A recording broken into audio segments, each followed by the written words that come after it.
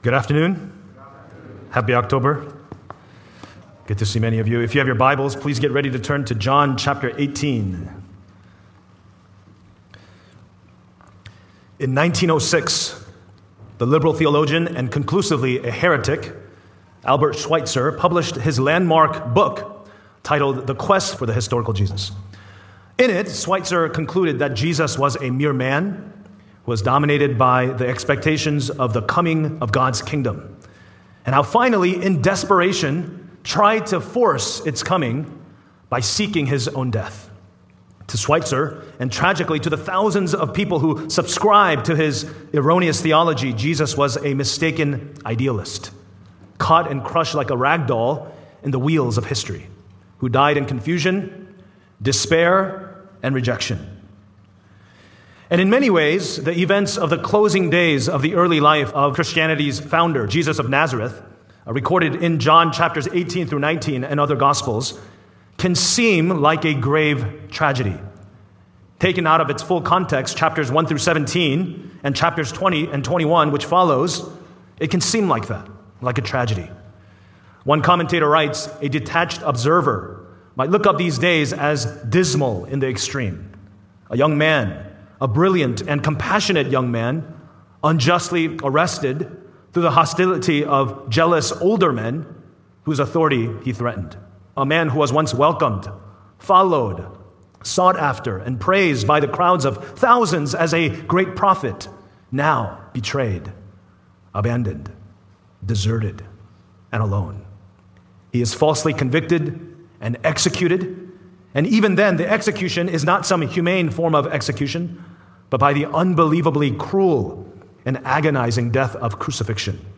He hung till his death on a cold wooden cross. What could be worse? Yet the story, as told by his friends and witnesses who saw everything unfold, is that Jesus' story is not one of tragic defeat, but rather of victory. Indeed, the outcome, far from being one of despair and desolation, is actually a gospel, which is good news to an otherwise tragedy-bound humanity. Furthermore, not only does the tragedy in the hands of God become triumph, without this tragedy, there really is no triumph at all. Another commentator writes, without these two chapters, chapters 18 and 19, none of the precious things which have thrilled the heart in the previous chapters would be possible. None of his own assertions as to what he would be and what he would do, of giving eternal life, of coming again for his people, of sending the Holy Spirit, of preparing a place for his people, of having them in glory with him, or of having that glory at all. There would be no assembly of God, no gathering of the nations, no new heavens and the new earth, no adjustment in righteousness of the creation of God of which he is the beginning, no display of grace, no salvation, no revelation of the Father. All these and more were contingent on his death and resurrection. Without these, all things in this book drop out and leave a blank. So praise the Lord for these chapters 18 and 19, for Jesus' suffering and glory. We're continuing our study through the Gospel of John in our series titled, In the Beginning Was the Word. We started this study just as we covenanted together as a church on July of 2020. And the desire was initially and is that our church would be deeply and thoroughly established in God's Word, in who Jesus is and in his gospel.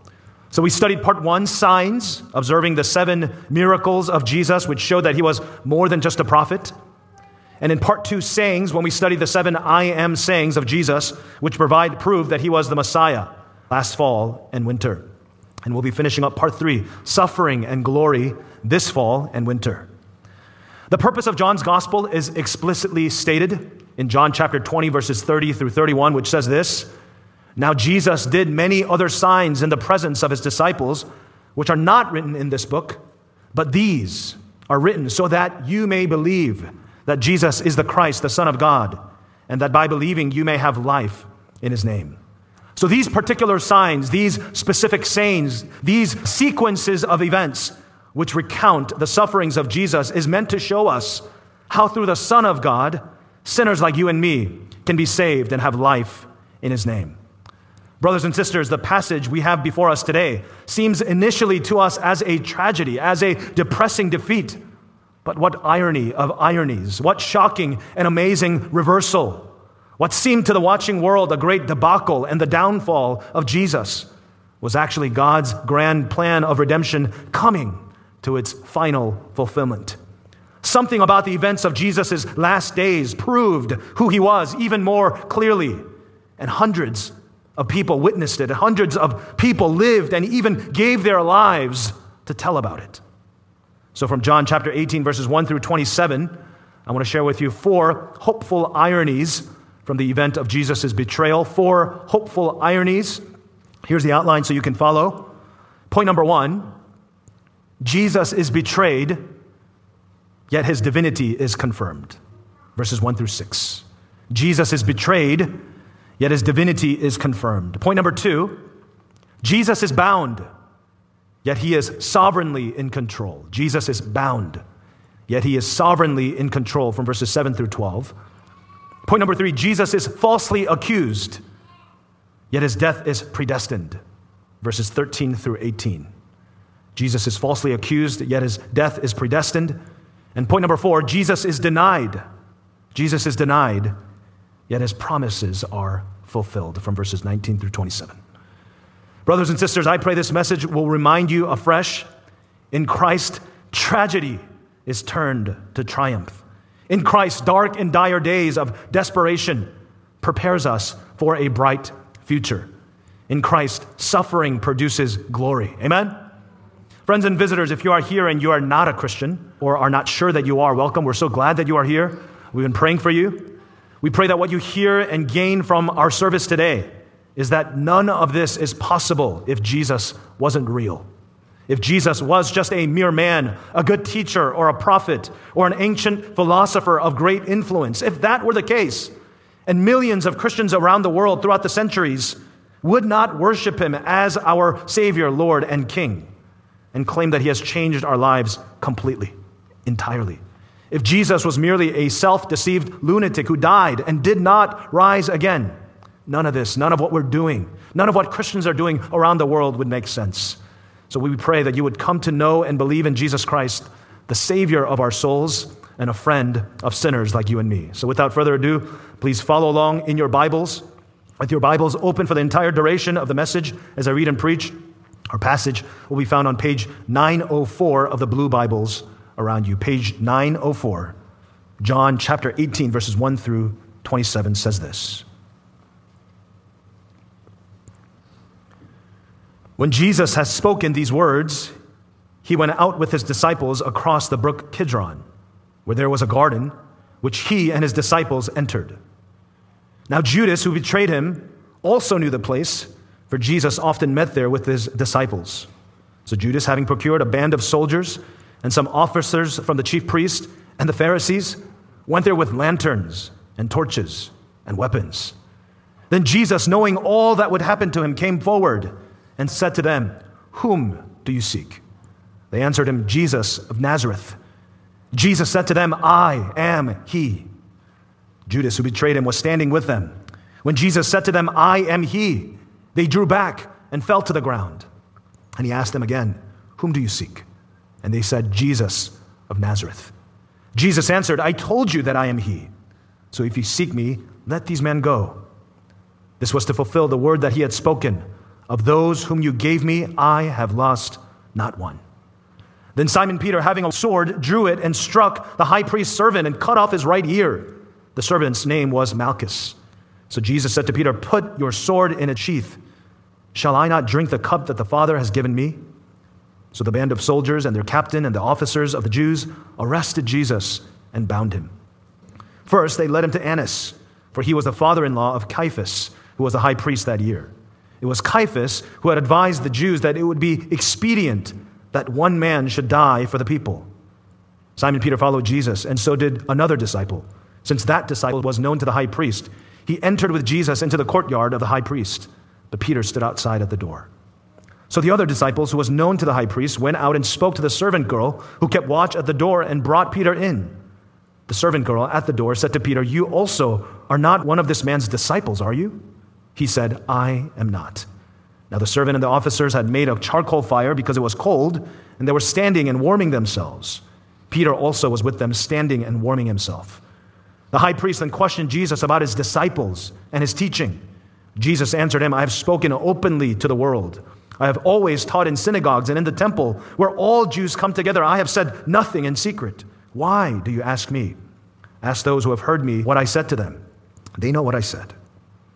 When he had said these things, one of the officers standing by struck Jesus by his hand, saying, Is that how you answer the high priest? Jesus answered him, If what I said is wrong, bear witness about the wrong. But if what I said is right, why do you strike me? Annas then sent him bound to Caiaphas, the high priest. Now Simon Peter was standing and warming himself. So they said to him, You also are not one of his disciples, are you? He denied it and said, I am not. One of the servants of the high priest, a relative of the man whose ear Peter had cut off, asked, Did I not see you in the garden with him? Peter again denied it, and at once a rooster crowed. The first hopeful irony of our passage, point number 1, Jesus is betrayed, yet his divinity is confirmed, from verses 1 through 6. Look with me again to verse 1. It says this, And when Jesus had spoken these words, he went out with his disciples across the brook Kidron, where there was a garden, which he and his disciples entered. The first observation we can make is that unlike the other gospel accounts, the details of Jesus' anguish in Gethsemane is not recorded here. In terms of chronology, there is a gap in timeline between verses 1 and 2. If you want to reference Matthew 26, verses 36 through 34, Mark chapter 14, verses 32 through 42, and Luke chapter 22, verses 39 through 46, they are the parallel accounts. And it details how Jesus became so sorrowful in what was about to happen that he pled the Father to let the cup of suffering pass from him. And rightly so, because what Jesus was about to experience would be the most devastating, tragic experience that anyone would ever experience. As one commentator writes, no one has ever known the sorrow our Lord experienced. So great was his agony as the coming dread engulfed him that he actually broke out in a bloody sweat. But even in the face of inevitable suffering, Jesus prays determined, not my will, but your will be done. And again, we are spared of the details of Jesus instructing the disciples to watch and pray with him, knowing exactly that the hour is at hand. But the point should be made that Jesus was so keenly aware of what hour it was, which was soon to come, that drove him to such grave anguish. In fact, we may even say his 3-year public ministry was aimed for this particular hour. You see, in John chapter 2, verse 4, Jesus says to his mother, my hour has not yet come. In John chapter 7, verse 6, Jesus says to his disciples, my time has not yet come. In John chapter 7, verse 30, it says they were seeking to arrest him, but no one could lay a hand on him. Because why? Because his hour had not yet come. In John chapter 8, verse 20, it says he taught in the temple, but no one arrested him because his hour had not yet come. But in John chapter 12, verse 27, Jesus says specifically, now my soul is troubled. And what shall I say? Father, save me from this hour. But for this purpose, I have come to this hour. So the author of this gospel, John, not because he lacked the details, John the apostle was one of the 3 disciples, Peter, James, and John, who were the closest to Jesus, who was invited to pray with Jesus in Gethsemane. Yet for the purpose in this book, the purpose of this book, again, it was to show who Jesus is, the Christ, the Son of God, so that we may believe in him and have life in his name. And so John focuses how this hour was one of divine design with much purpose. A bit more context is that John intends to show how these events were so full of significance and symbolism, how everything that was happening was so rich with meaning, which were not accidental, random, or incidental, or as a result of Jesus' death at all. But every detail of the next hours would be the fulfillment of every foreshadowing, every promise and prophecy written in the Old Testament scriptures of how the Messiah would indeed be the Lamb of God who takes away the sins of the world. And so on this Passover night in Jerusalem, when more than 200,000 lambs would be slain and sacrificed in the Jewish temple, as was the tradition during this celebrated holiday, to remember God's past deliverance, when the Jews gathered from all over the known land to offer their worship to God, as Jesus and his disciples walked toward Gethsemane, a drain which remained dry for most of the year, which ran from the temple altar to the Kidron Valley, Kidron Ravine, would be red, flowing with the blood of the sacrifices. And so we see how the events of this night would be the perfect setup for the perfect Passover lamb, the sinless Messiah, Jesus, to be offered up to God as the ultimate and final sacrifice for sins.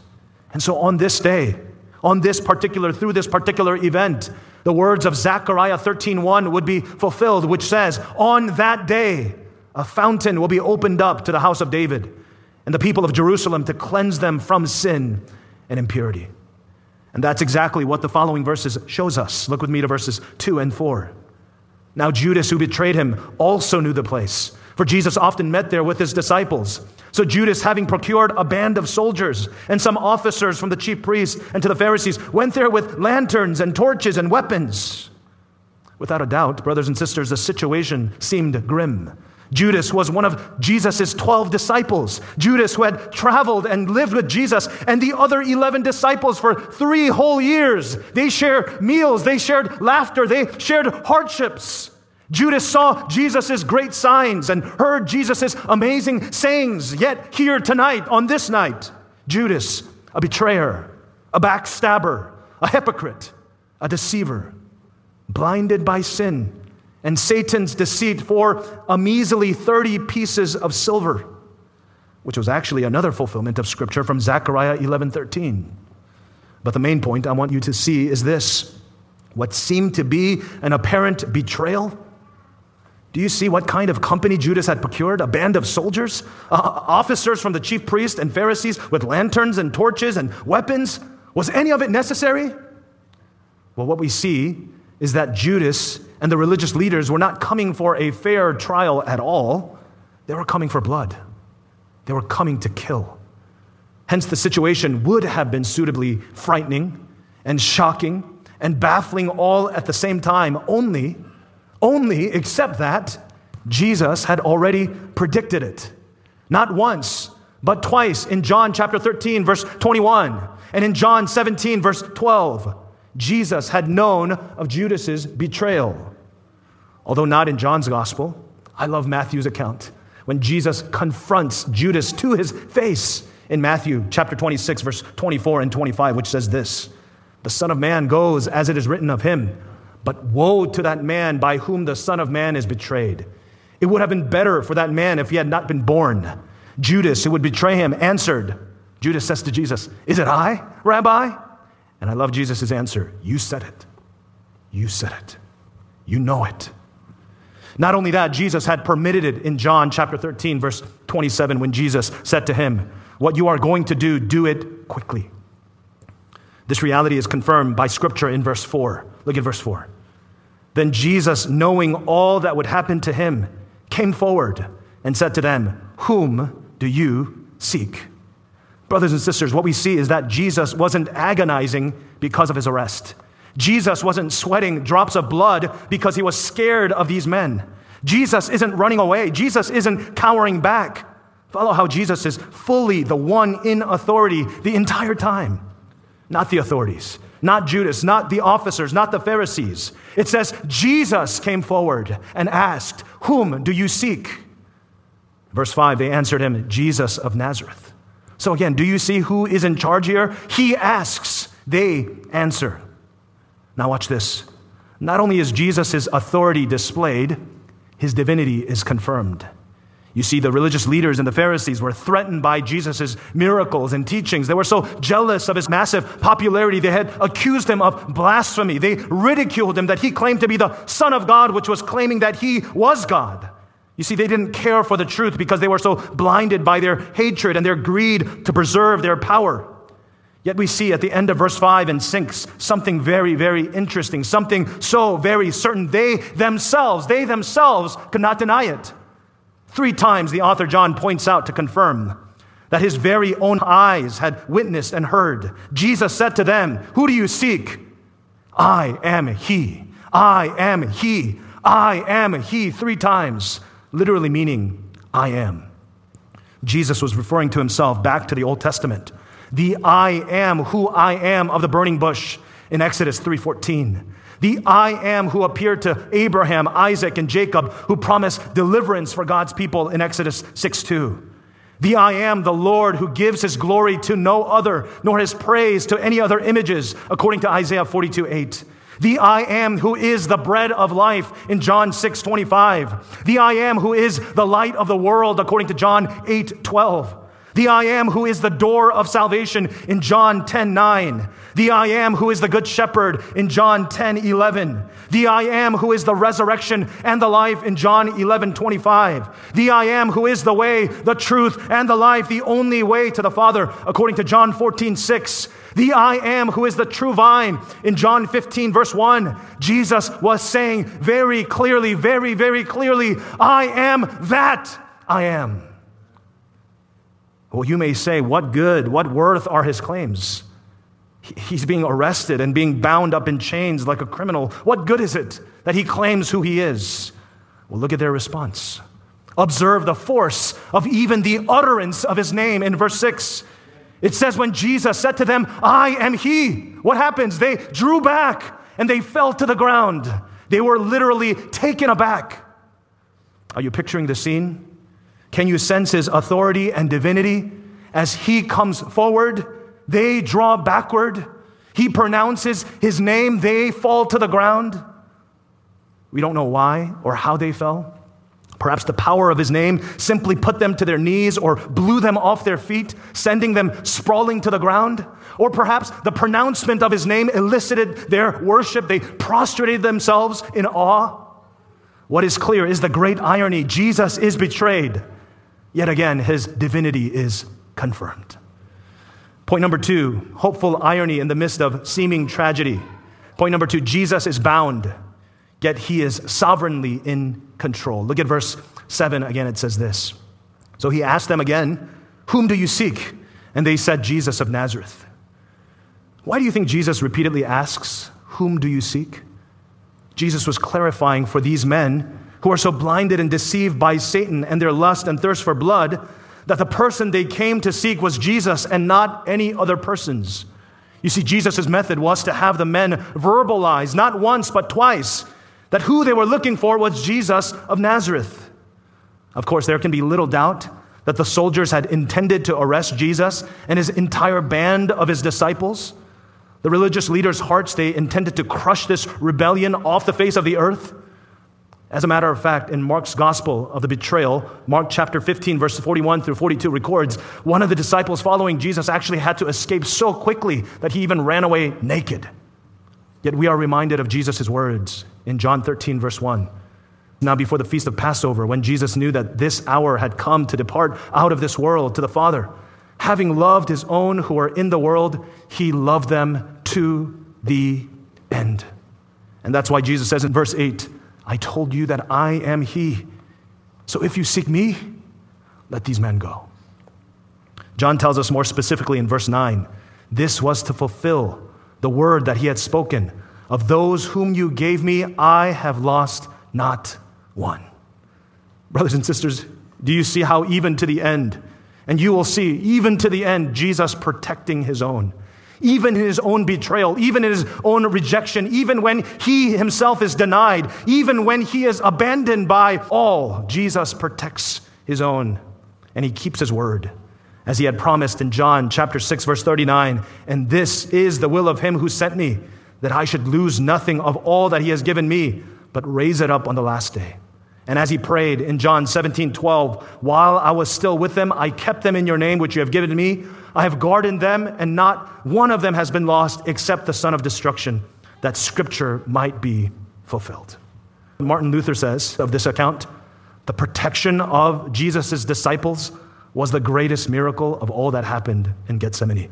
The truth is, brothers and sisters, the disciples all should have been arrested by association. They were guilty by association.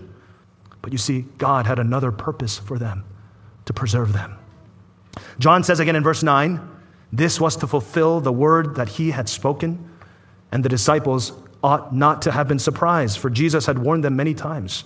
In John chapter 8, verse 28, so Jesus said to them, when you have lifted the Son of Man, then you will know that I am he, and that I do nothing on my own authority, but speak just as the Father taught me.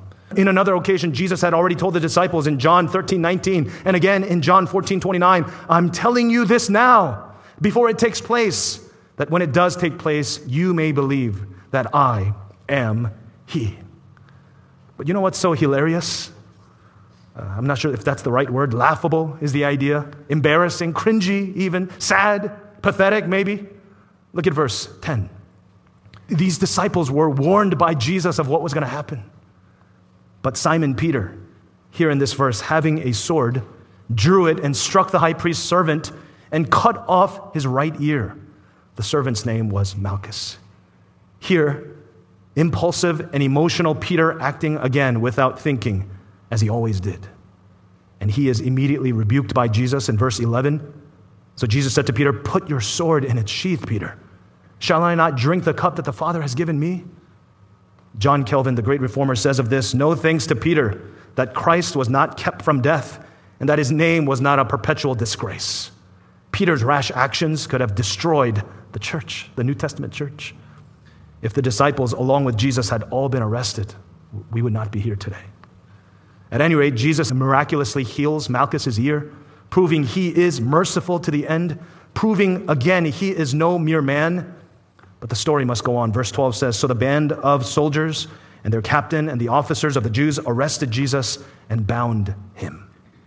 Brothers and sisters, take a minute to soak in all that's going on. One commentator writes, this divine poetry shows what was about to take place was not beyond the control of God, regardless of how it appeared. You see, Jesus is being betrayed.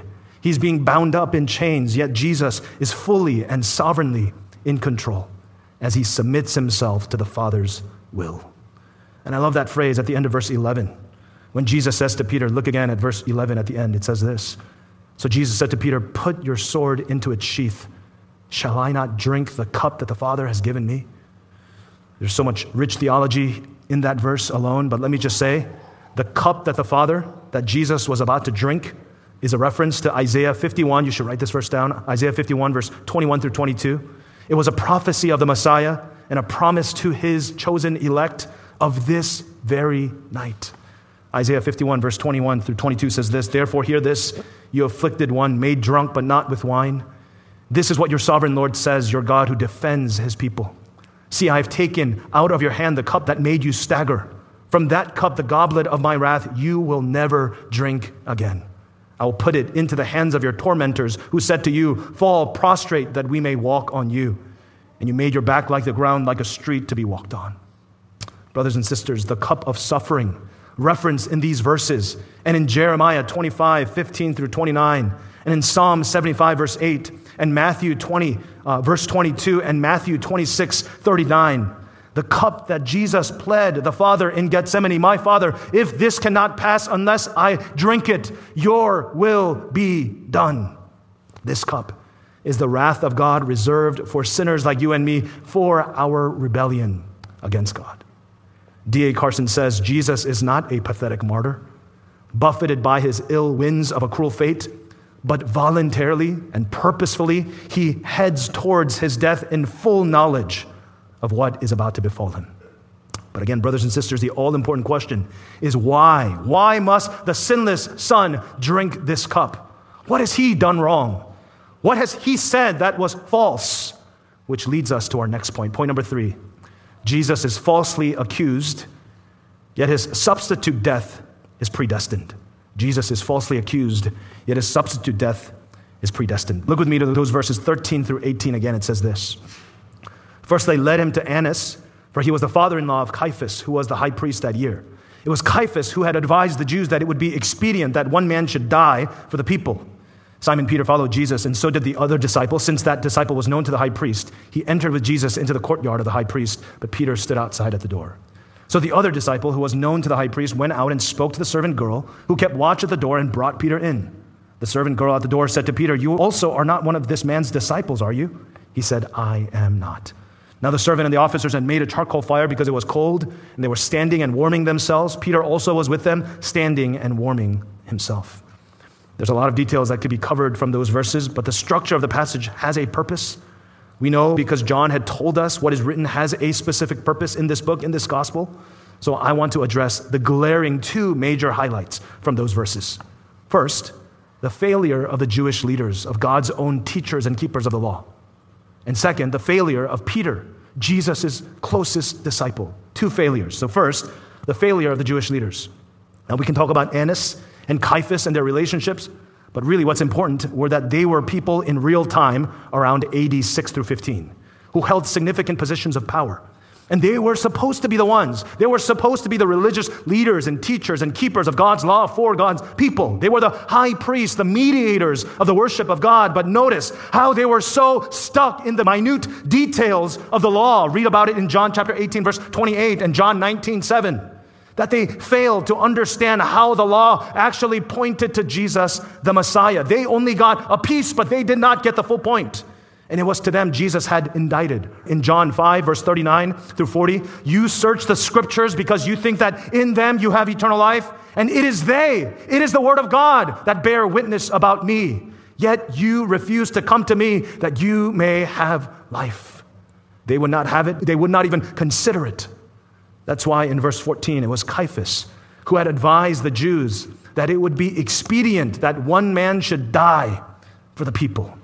In their minds, it was already determined. Jesus didn't even stand a chance. His death was predetermined. Jesus had no chance whatsoever for a fair trial. It was mob lynching, kill Jesus and crush the rebellion. Expediency was their aim. Someone had to be blamed. Someone had to take the fault and set as an example and made a deterrent. Don't mess with our authority. Don't you dare. That's what they were saying. Someone had to be the scapegoat. Well, again, isn't this a great irony? Talk about flipping the script, if you will, that Jesus would become the scapegoat.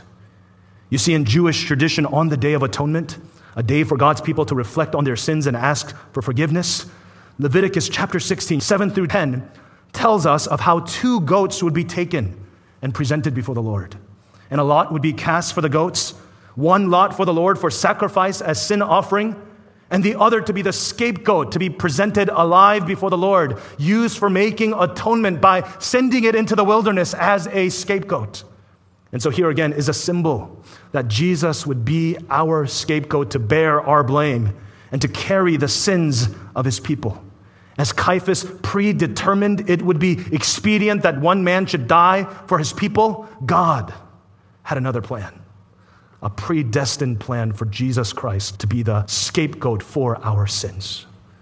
So that's the religious leaders, but how about Peter's failure? Even more than what he has done thus far, almost getting arrested. Here in these verses, John introduces us to Peter's first denial, just as Jesus had predicted in John chapter 13, 28. Do you remember the reaction that Peter had when Jesus told Peter, hey, you're going to deny me 3 times before the rooster crows? What did Peter say? Never, Jesus. I will lay down my life for you. And we know from Scripture, Peter eventually does lay down his life, but not without these events of chapters 18 through 21. That's the point. Look how the Scripture is so clear to present to us Peter was not the reason why he becomes such an influential figure in the early establishment of the Christian faith. How Peter is so far from being the stable and sturdy rock upon which Jesus would build his church. We see Peter in a matter of hours from, I will lay down my whole life for you, to sword-wielding Peter to take matters in his own hands, hiding in a distance away from Jesus, eventually denying Jesus. Look at verse 17, even denying Jesus to a lowly servant girl. It wasn't even like he was put on trial. To a lowly servant girl, he says, I don't know him, 3 times. So in contrast to Jesus is, I am he, I am he, I am he. Peter's, I am not, I am not, I am not, rings piercingly biting and bitter on that cold, dark night of Jesus' betrayal. Brothers and sisters, I hope you clearly get the picture. I pray that you would grasp the gravity of this event. You see, what we must see in Judas and the soldiers and the Pharisees and Annas and Caiaphas and Peter is actually you and me. Misplaced, misled, mistaken, and misstepping. Jesus was falsely accused but more so he was predestined. For it was forewritten, he was despised and rejected by man, a man of sorrows and acquainted with grief. And as one from whom men hide their faces, he was despised, and we esteemed him not. Surely he has borne our griefs and carried our sorrows. Yet we esteemed him stricken, smitten of God, and afflicted. But he was pierced for our transgressions. He was crushed for our iniquities. Upon him was the chastisement that brought us peace, and by his wounds we are healed. All we like sheep have gone astray. We have turned everyone to his own way, and the Lord has laid on him the iniquity of us all. Brothers and sisters, this is the gospel of Jesus Christ. It's the best news you will ever hear. The good news that the holy, righteous, loving, and just Creator God laid upon his Son, Jesus Christ, truly God and truly man, the iniquity of us all. And this is because, as the scripture says, all we like sheep have gone astray. We have turned every single person to his own way, like Judas, like Annas, like Caiaphas, like Peter, knowingly or unknowingly, mistakenly or intentionally. We have failed completely at trusting and obeying God's word, which ironically is the only thing that saves us from our own wretched selves and others, and from God's just wrath reserved for sinners like you and me.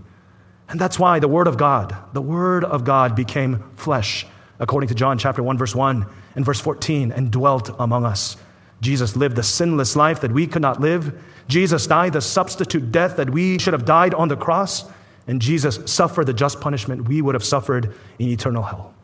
He was pierced for our transgressions. He was crushed for our iniquities. Upon him was the chastisement that brought us peace.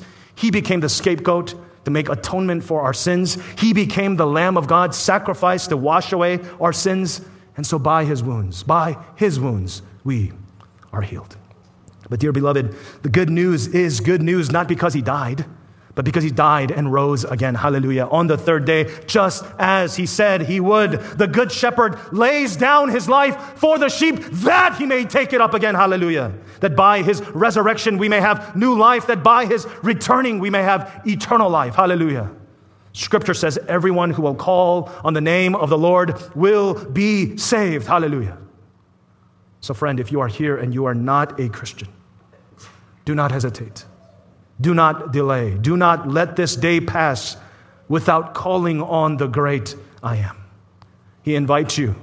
He accepts you. He forgives you. He gave his life for you. Surrender to him. Stake your bets on him. He will not fail you. He will not disappoint you. He will love you and keep you to the end. Because otherwise, your just punishment remains on you. The right sentence of your rebellion against him, you being your own God, is the rejection of his Son. So friend, humble yourself today before this gracious and mighty King. Repent of your sins. That means to turn from your sins. Believe that Jesus died and rose again for you. Ask him to give you faith and trust him with your whole life today and forevermore. If you want to know more about how you can follow Jesus, talk to a pastor at any of the doors at the close of service, or anyone smiling next to you. We would love to talk to you about how you can be a follower of Jesus Christ. Fourth and final hopeful irony and encouragement to all believers. Point number 4, Jesus is denied, yet his promises are fulfilled. From verses 19 through 27. The point of these verses is that Jesus protects his own to the end. Notice how in verse 19, the high priest questions Jesus about his disciples and his teaching. In the following verses, Jesus mentions nothing about his disciples. He doesn't throw them under the bus, you see. It's Jesus' way of protecting his disciples because he, again, has a greater purpose for them, which we know is ultimately to proclaim the good news of Jesus' death and resurrection to all and establish the church. We'll get there. But for now, they have all scattered in fear for their own lives. Not a single one of them. It's a sad situation, brothers and sisters. Not a single one of them steps up to protect their master. Yet Jesus doesn't turn on them. Someone noticed in EMP and asked at our early morning prayer in these verses, Jesus doesn't remain silent, which is kind of surprising actually, right? Here seems a bit defensive even in these verses, in the way that Jesus responds to them in verse 20. But the point is this, that Jesus is entirely innocent. Jesus is entirely innocent. He has only spoken truth. Jesus had done and said nothing in secret. Various times, in various ways, he has taught in clear view of all in the temples. He had no hidden ploy whatsoever. And if the leaders were truly threatened that they would lose control, that if a revolution would rise up by Jesus' followers, then the Romans would overthrow their leadership, as according to John chapter 11:48, where their claims were utterly unfounded because their accusations were baseless, for Jesus was deserted even by his closest friends. There was nobody backing up Jesus for a revolution, you see.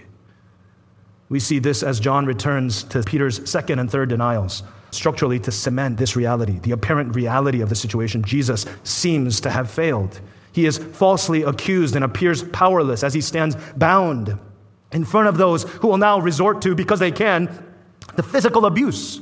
They are absent of any desire whatsoever to hear Jesus' case whatsoever. They don't have sound judgment, you see.